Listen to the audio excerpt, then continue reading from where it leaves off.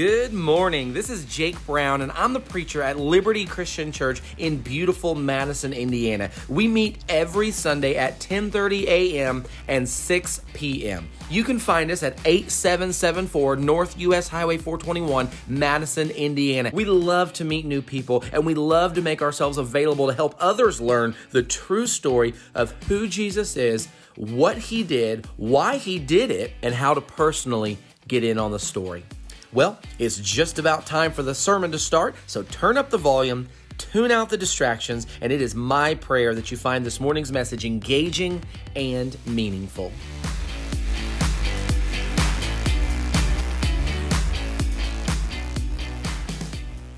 Young Mary Lycus seemed blessed as she was born into what we would typically call a Christian home. She and her parents would attend a Church of Christ every Sunday. They also went to most of the other Bible study opportunities that the church offered. They rarely missed a church dinner. Christmas Eve service, they were there. Resurrection Sunday, sunrise service, they were there. New Year's Eve party at the church, they were there. Revival meeting at the church, they were there. Mary's parents even read from an accurate translation of the Bible. They learned from a preacher and other teachers who truly taught the straight and narrow way. Mary's parents believed the truth and could typically spot the lies. You wouldn't hesitate to fellowship with these people. As for Mary, she had heard the right way all these years. She had heard the false doctrine exposed. She had heard the truth explained. She had been a part of lessons that explained some of the finer points of doctrine with great clarity. When Mary went to college, Mary didn't know it, but Mary didn't know what she knew. What I'm saying is, Mary didn't realize it, but she was unconvinced. She had never really tried to learn. Preachers and teachers had offered her spiritual food time and time again, but she was never really actually hungry. The spoon was lifted for her many times back at her church, but she never had the desire to open her mouth. And so when her future spouse at college was into spiritual junk food, it looked good to her too. When her friends were into spiritual junk food, it seemed harmless to her. When she tasted it, it seemed more flavorful. It felt like it was satisfying. It appeared like something that she had been missing all these years. And it caused Mary to feel like she could never go back to the stuff that was actually good for her. Now, Mary Lycus isn't a real person. In fact, Lycus is actually the name of the river that ran through the ancient city of Colossae. I admit it, I made it up. But the story is true. The story is true over and over and over and over again. The story is true, and it's not always a young lady, and it's not always college. Sometimes it's a middle-aged couple. One gets a new job, they start spending time with some new people, and next thing you know, they're eating spiritual junk food together. And we could draw up the scenario with all kinds of people: older, women, younger men, public school, private school, blue-collar job, white-collar job, active in the church, attenders only, and so on and so on. The fact is, we're surrounded by spiritual junk food. The junk is designed to be very flavorful, very enjoyable for the moment, in the moment, very popular, but it doesn't satisfy. It just creates an insatiable craving. It doesn't make you healthier, it makes you spiritually sick. Rather than creating growth, it stunts your growth. This could be a picture of the vain philosophies, theories, lifestyles, cults, denominations, and worldviews that have us surrounded. We are starting a new message series this morning where we're going to take our time walking through the book of Colossians. The Christians in Colossae were in a situation that to some degree was similar to our own. Paul says in Colossians 1, verse 2, that they were the saints and faithful brethren in Christ who are at Colossae. Now, it's subtle, but it's serious. They were in Christ, but at Colossae. You see, we are in Christ, but at Madison. Or to really encompass the scope of our situation, we are at the United States of America. You see, from Paul's words in this letter that he wrote to the Colossians from Rome in 62 or 63 AD, we gather that there was a bit of a problem with some junk Colossae philosophy, we might call it, that was infiltrating those who were in Christ. As we read through Paul's letter to the Colossians, we get somewhat of an idea of just what a problem this was. Now, some form of Gnosticism certainly seems to be at least a big part of the problem. Now, generally speaking, Gnosticism would tell you that you don't even have access to certain knowledge that you need to be saved. You need to join our group, and our great leaders who have the special knowledge that only they have can share it with you so that you might be saved. Perhaps what made it so incredibly dangerous was how it mixed in a variety of other doctrines, some from Christianity, some from Judaism, some from Greek philosophy, some from Eastern religions. Have you ever noticed in our world, especially in our nation, and clearly even in our own town, if you mix a little Christianity into it, whatever it is, suddenly becomes Christian.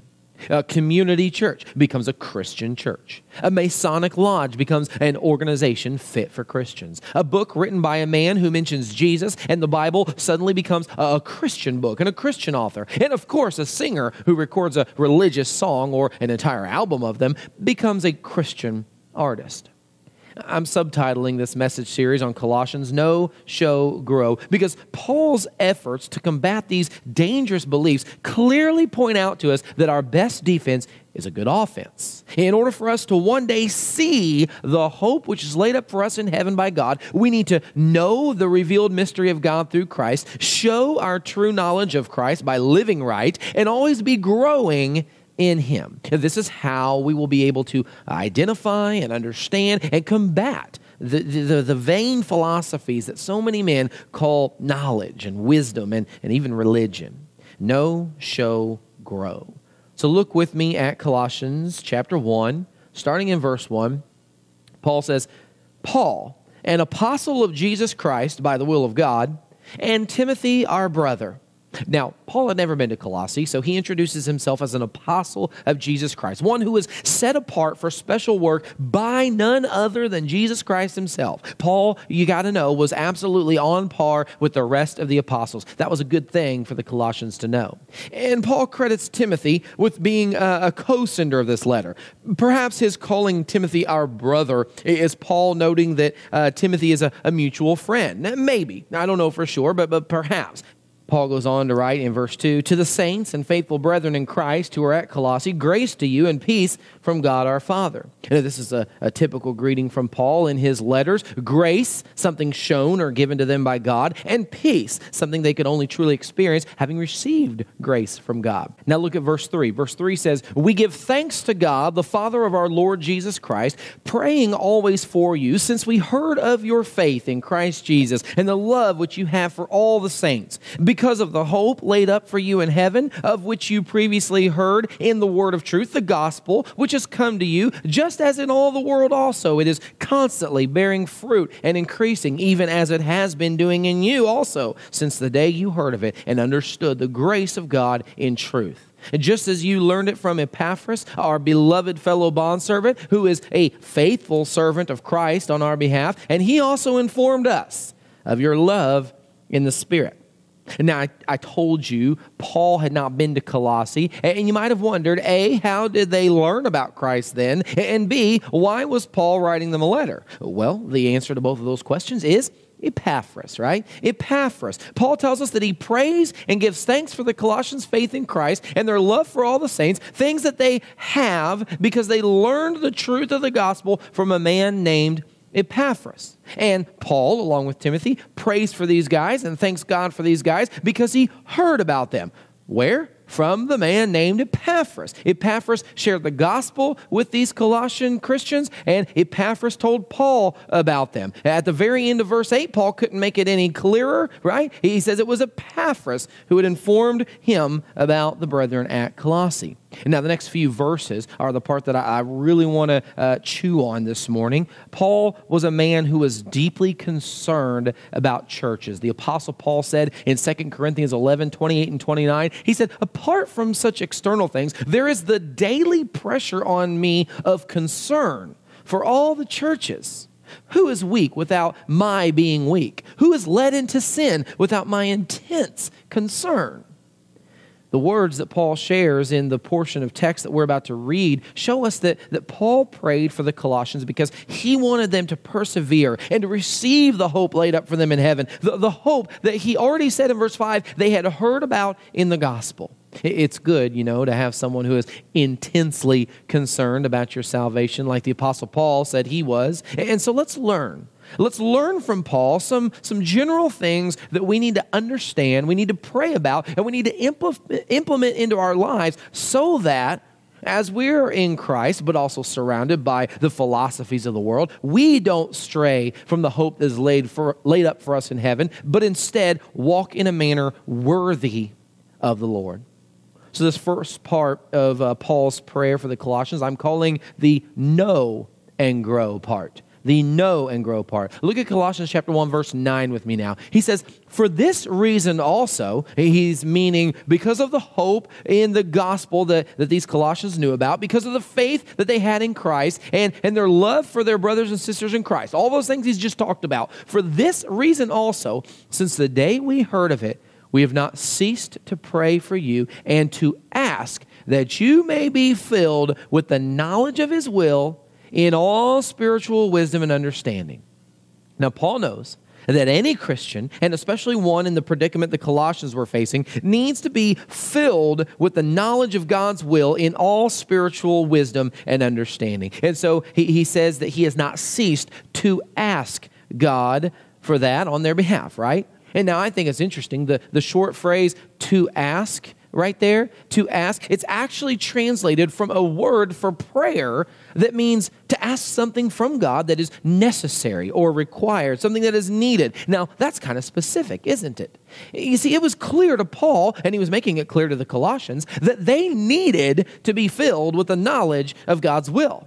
And if we look into the word translated as knowledge here that Paul uses, Paul again is being specific. He isn't just talking about some undefined or unquantified level of knowledge. He's used a compound word here that means full knowledge, a knowledge that cannot be improved upon.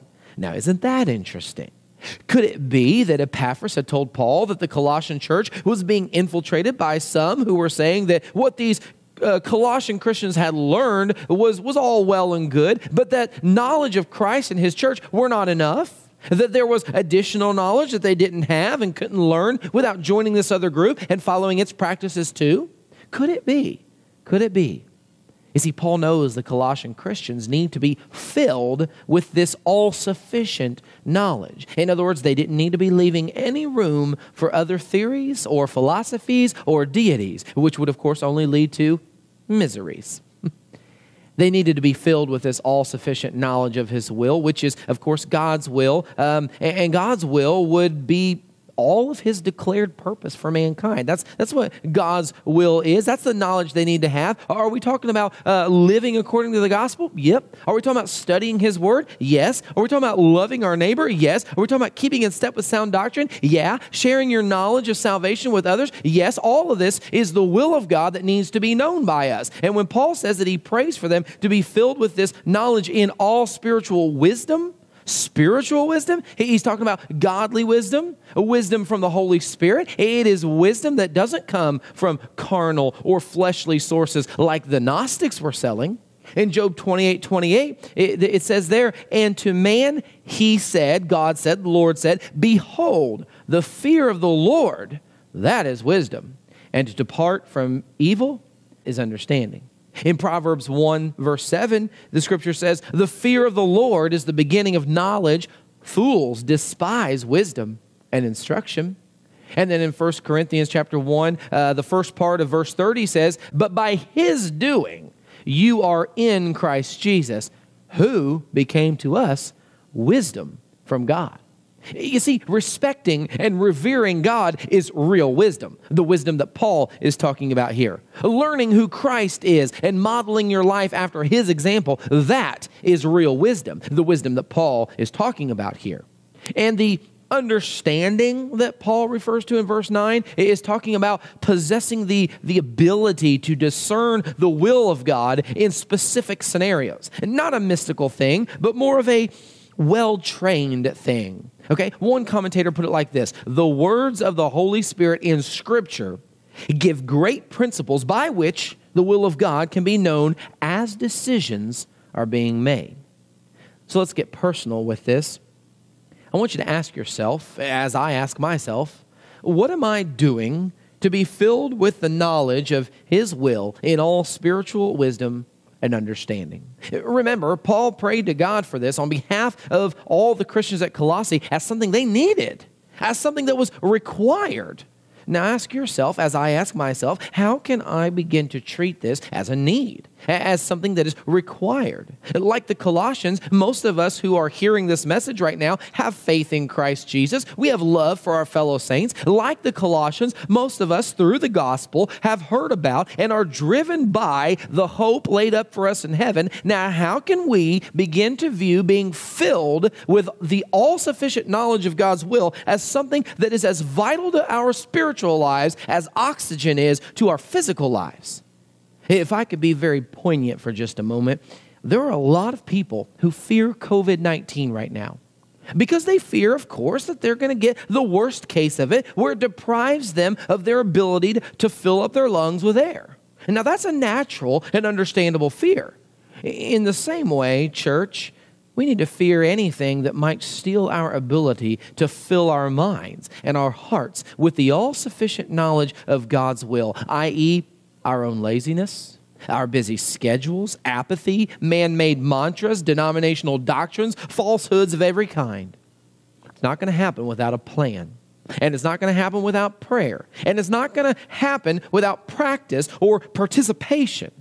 In other words, we need to think about this ahead of time. We need to pray about it ahead of time. And we need to actually, actively do our part to be filled with, and only with, the knowledge of God's will. But of course, there's more than just knowing His will in all spiritual wisdom and understanding. There's the doing part of it, the doing part of it. There's the practical part of it. There's the where the rubber hits the road part of it. There's the I know the will of God. Here's the situation I'm in, and now I'm going to do the will of God part of it. For now, we'll call it the show and grow part. Show and grow. Here's how Paul says it in verses 10 through 12. He says, so that you will walk in a manner worthy of the Lord, to please Him in all respects, bearing fruit in every good work and increasing in the knowledge of God, strengthened with all power according to His glorious might, for the attaining of all steadfastness and patience, joyously giving thanks to the Father who has qualified us to share in the inheritance of the saints in light. It's no wonder Paul considered being filled with the knowledge of God's will as something that was critical. He prays for them to be filled with that knowledge so that they will walk in a manner worthy of the Lord, a way that is pleasing to God. Now, walking here, of course, refers to how you behave on a regular or consistent basis. To say that you're walking according to God's will is to say that you're consistently behaving the way that God wants you to behave. In other words, you're showing that you know what the will of God is. You don't just know it, but you're showing that you know it. Oh, there are a lot of people who know the will of God but don't show it. And on the other hand, there are a lot of people who aren't filled with the knowledge of God's will. And guess what? It shows.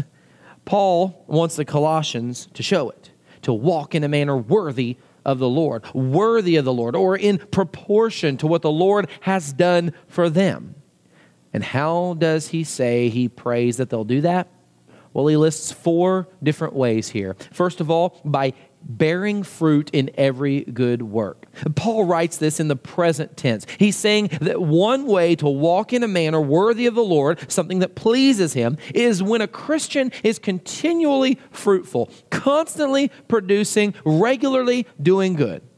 In Matthew chapter 25, verses 34 through 40, Jesus seems to suggest some of the expected ways that we would be bearing fruit in every good work. In these verses, Jesus refers to those who will inherit the kingdom, saying that they had fed the hungry, they had given drink to the thirsty, shown hospitality to the stranger, clothed the naked, visited the sick, and went to those who were in prison. And Jesus says that there is a direct connection between doing these things for others and doing these things for Him. Literally, a direct connection. Jesus said, if you do these things for others, you're doing them for me. Really? For Jesus? Yes, really, for Jesus. Perhaps right now would be a good time for you and me both to pause and to reconsider those excuses that we've given for not letting go of that money, or not giving that time, not lending our ear, not making that visit, ignoring or avoiding that need. Secondly, Paul says we walk in a manner worthy of the Lord by increasing in the knowledge of God. Again, we have a present tense verb here, so we are to regularly, consistently be doing this. And what is this? Well, this happens to be increasing or growing by the knowledge of the Word of God. It's the knowledge of God's Word that causes a Christian to grow. Think rain and sunshine to a plant. That's the knowledge of God's Word to a Christian. It should be regularly growing and maturing us as Christians. But it can't do that if you starve yourself of it. Many of us know people who have a regimented process by which they care for houseplants, flowers, or even a garden. And some of you are that person.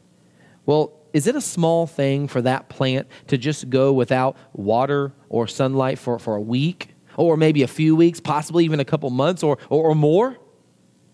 Well, now, think about your spiritual life like that house plant, or maybe those tomatoes or cucumbers out in the garden. How much sunlight and water are they getting?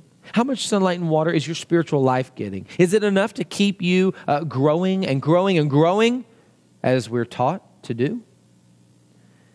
Thirdly, Paul says we walk in a manner worthy of the Lord by being strengthened with all power, according to his glorious might, for the attaining of all steadfastness and patience. Now, strengthened with all power. That phrase right there could mean a lot of different things to a lot of different people in a lot of different contexts. Thankfully, Paul gives the Colossians the context that is needed. He's talking about power. He says, for the attaining of all steadfastness and patience. Steadfastness and patience is what should stand out to us there. That tells us that Paul is talking about an inner strength, not the ability to deadlift 2 tons or to leap tall buildings in a single bound, but the ability to bear up in difficult situations. Hey, you guys, being steadfast is hard. It's hard when the world seems to be working against you. Inner strength is what's needed. Being patient is, you guys know this, is genuinely difficult when Christians around you aren't acting much like Christians. Inner strength is what is needed. Now, the bad news is that inner strength that you need, it isn't inside you just naturally. It isn't there. The good news is, Paul says that strength is sourced from God. Strengthened with all power according to his glorious might. Now, let me ask you this. What are the limitations of his might? His might or his power, that's limitless, right? So the next time you're tempted to give up on a situation, remember the power that you can access to remain steadfast for him. And the next time that you're tempted to retaliate or to fly off the handle and make that smart remark, remember the power that you can access to have that patient spirit that is certainly evidence of the Spirit within you. And then fourthly and finally, Paul says walking in a manner worthy of the Lord involves joyously giving thanks to the Father who has qualified us to share in the inheritance of the saints in light. Christians should give thanks with joy to God the Father because he qualified us to share in the inheritance of the saints in light. God qualified us. He offered salvation. He made it possible. He made the sacrifice. He held out the gift. It is by him and in him that we are qualified to receive the inheritance he has promised. We walk in a manner worthy of the Lord and please him when we joyously give him thanks for this. I know that sounds obvious, but then again, how often do we do it? How often are we joyously giving him thanks? I know I could improve a whole lot, actually. Honestly, no matter how often you do it or how filled with joy you are as you do it, there would always be room for improvement, wouldn't there? After all, God qualified us. He made us fit for heaven. Verses 13 and 14 expand that thought like this. For he rescued us from the domain of darkness and transferred us to the kingdom of his beloved Son, in whom we have redemption, the forgiveness of sins. Guys, we weren't just rescued, we were invited into a kingdom. And we weren't just invited into a kingdom, we were adopted into a royal family. And it isn't just a royal family, we've been transferred into the kingdom of God's own Son, the kingdom which belongs to the one who paid the price for our sin. So in the morning, let's wake up with joy and give thanks to God the Father. In the evening, let's not let our joy in Him wane. In reality, it should have only grown throughout the day. Let's give thanks to God the Father. And when it feels like our families are torn apart, let's still joyously give thanks to God the Father. When we're diagnosed, let's still joyously give thanks to God the Father. When the bank account is low and it won't be replenished in time, let's still joyously give thanks to God the Father. You see, none of these circumstances change the fact that God has qualified us to share in the inheritance of the saints in light. None of these circumstances change the fact that He has delivered us from the domain of darkness. And none of these circumstances change the fact that He has transferred us to the kingdom of His beloved Son. This morning, let's make Paul's prayer for the Colossians our own prayer. A prayer for ourselves, for our families, and for our brothers and sisters in Christ, our church. Let's pray to be filled with the knowledge of God's will in all spiritual wisdom and understanding, so that we will walk in a manner worthy of the Lord, to please Him in all respects, bearing fruit in every good work and increasing in the knowledge of God, strengthened with all power according to His glorious might, for the attaining of all steadfastness and patience, joyfully giving thanks to the Father who has qualified us to share in the inheritance of the saints in light.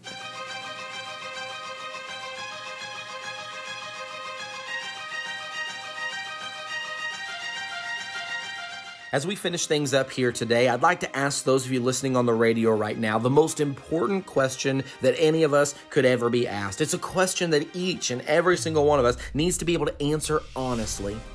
Here's the question. If the Lord were to return today, do you know for sure, no doubts, that you'd go to live with Him forever? I mean, do you know for certain that He's going to let you into heaven? Can a person even know? In 1 John chapter 5, verse 13, the Apostle John writes that we can know. He says, "These things I have written to you who believe in the name of the Son of God, so that you may know that you have eternal life." In 2 Thessalonians chapter 1, verses 7 through 9, Scripture says that there's coming a day when the Lord Jesus Christ will be revealed from heaven with His mighty angels in flaming fire, dealing out retribution to those who do not know God and to those who do not obey the gospel of our Lord Jesus.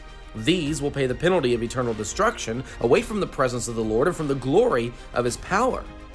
So according to the Bible here, somebody's going to get in trouble when Jesus returns. Somebody's going to pay. Now, who did this passage of Scripture say was going to pay the penalty of eternal destruction? Well, there are two groups listed here. Those who do not know God and those who do not obey the gospel of our Lord Jesus. Now, before we can obey the gospel, we must believe the gospel. We must believe that Jesus did what the Bible says He did for us. We need to believe that Jesus is who the Bible says He is. The Bible says that Jesus is the Christ. He's the one who would come to save us from our sins. He is the Son of the living God. He Himself is God, one of the three distinct personalities that make up God. And He is God the Son who came to earth in human form. We must hear the gospel and believe it. We must trust Jesus completely. We must make a distinct turn away from sinful living and toward God's holiness and righteousness. The Bible calls this change in our behavior repentance. We must confess our belief that Jesus is the Christ, the Son of the living God. And of course, we must obey the gospel through baptism, where we are immersed in water by the authority of God the Father, God the Son, and God the Holy Spirit. This is where we are baptized into Christ's death, into His burial, and raised up to newness of life by the power of God. The same power that raised Jesus from death. In Acts chapter 2, verse 38, and Acts chapter 22, verse 16, make it clear that at our baptism, our sins are forgiven, washed away. 1 Peter 3, verse 21 says baptism saves us. Galatians chapter 3, verses 26 and 27 teaches us that through faith and as a result of our baptism, we become children of God, clothed with Christ. Let me ask you again, if the Lord were to return today, do you know for sure, no doubts, that you would go to live with Him forever? If you haven't obeyed the gospel, please know that we would love to talk with you about your situation. We would love to answer any questions that you have. We would sincerely appreciate the opportunity to discuss with you the costs of following Christ. If you're interested, Just keep listening, and we'll tell you in just a moment how you can get in touch with us.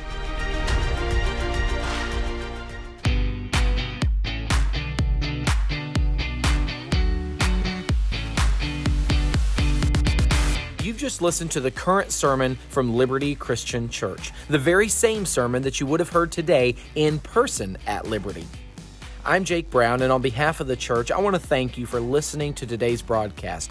If you're in the area, I want to encourage you to join us in person at Liberty Christian Church. We meet each Sunday at 10:30 a.m. and 6 p.m., and I'd love to encourage you to come to both services. Our address is 8774 North US Highway 421, Madison, Indiana, and if you'd like to call us, just call 812-273-1518. If you'd like to send us an email, you can do that directly from our website, www.liberty-christian.com. But again, we'd love to have you join us in person if you're physically able to do so. Remember, we love you, God loves you, and it is our prayer that He will bless you this week as you seek His truth.